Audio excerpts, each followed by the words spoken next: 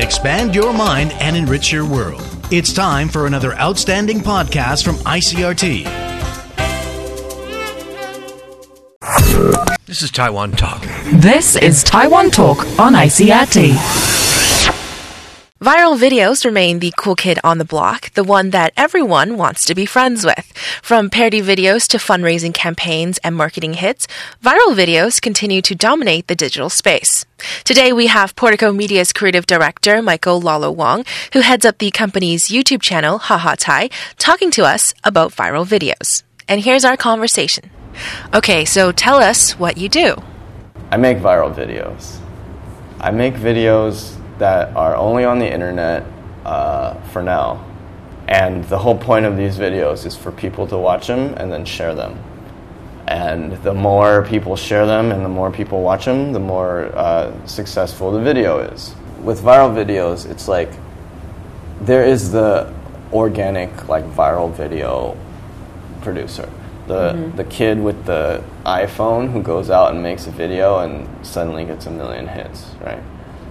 But those are few and far between, right? Now what has already happened in the States and what is happening very quickly now is the sort of commercialization of the whole idea of viral video. So it has still that independent spirit, right? Where you just put whatever you want on the internet and you don't have to answer to any censors or any corporate people in suits. But on the other hand, it's there's a monetization strategy. You're trying to build a brand, you're trying to build a channel, right? You're trying to get sponsorships, and that happened very quickly, in a few years. And that happened because the organic viral producers figured out how to make money. So what makes a viral video? People sharing the video makes it viral.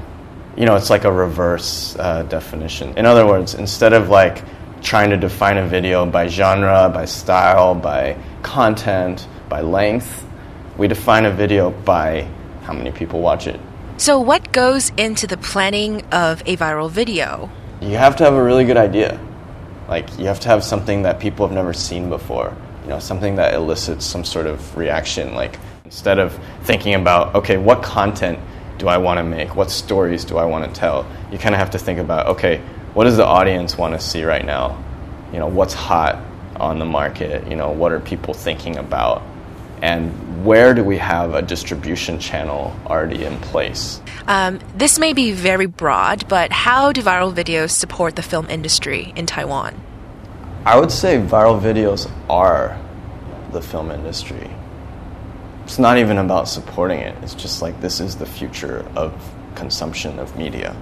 So what you're seeing now, give it another 10 years, this will be the film industry. If it's a Taiwanese audience versus an American audience, is there a difference between the content?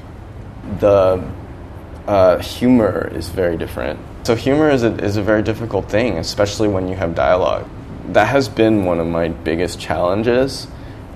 And to solve the problem, I just kind of put my sights on a more global audience, right? So instead of thinking, I'm going to do something that the Taiwanese are going to love, right? Which of course I want to do, but since it's kind of outside of my scope to make something very, very Taiwanese, I'm kind of looking more at a Pan-Asian audience, Greater China, Singapore, Malaysia. So it's just it'll be Chinese language, but I'm trying to hit a more universal note. Tell us a little bit about the current trend of viral videos. It seems like viral videos and viral content is blowing up here in Taiwan. There's a lot of new video platforms out there. Everyone's trying to get into the game of making viral videos. And I mean, this is true worldwide, but in Taiwan it's kind of just starting. And it's really exciting because people see the potential, right, to reach an audience and to make money doing this kind of different, non-traditional content. Because even 5 years ago, it was still very much the television studios and the movie studios kind of defining the things that people saw. Taiwan is exciting also because it is a Chinese-speaking country, but it's not China. So anyone who wants to do YouTube stuff has to come here, right?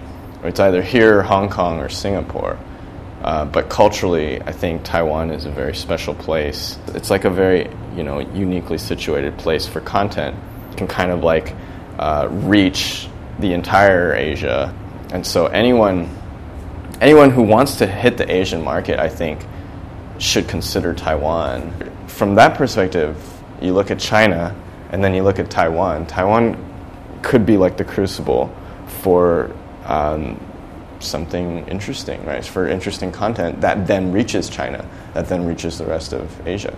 In China, it's different because television and film are so tightly censored and controlled that a lot of and there's so much content and there's so many people and there's so much money that a lot of the content is spilling out into the internet. So they have like straight up movies on the internet and TV shows on the internet that are like really legit, like big budget things.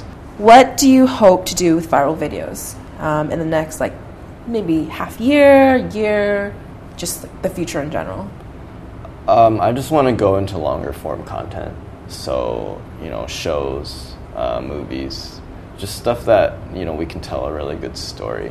Because after having made them sound all corporate and stuff and like commercial, really the whole point is still to like tell a really good story, and tell a story that inspires me and inspires people. We've been speaking with Michael Lalo Wong, Portico Media's creative director. As always, you can find the podcast of Taiwan Talk on the ICRT website and iTunes. For ICRT, I'm Amy Chan.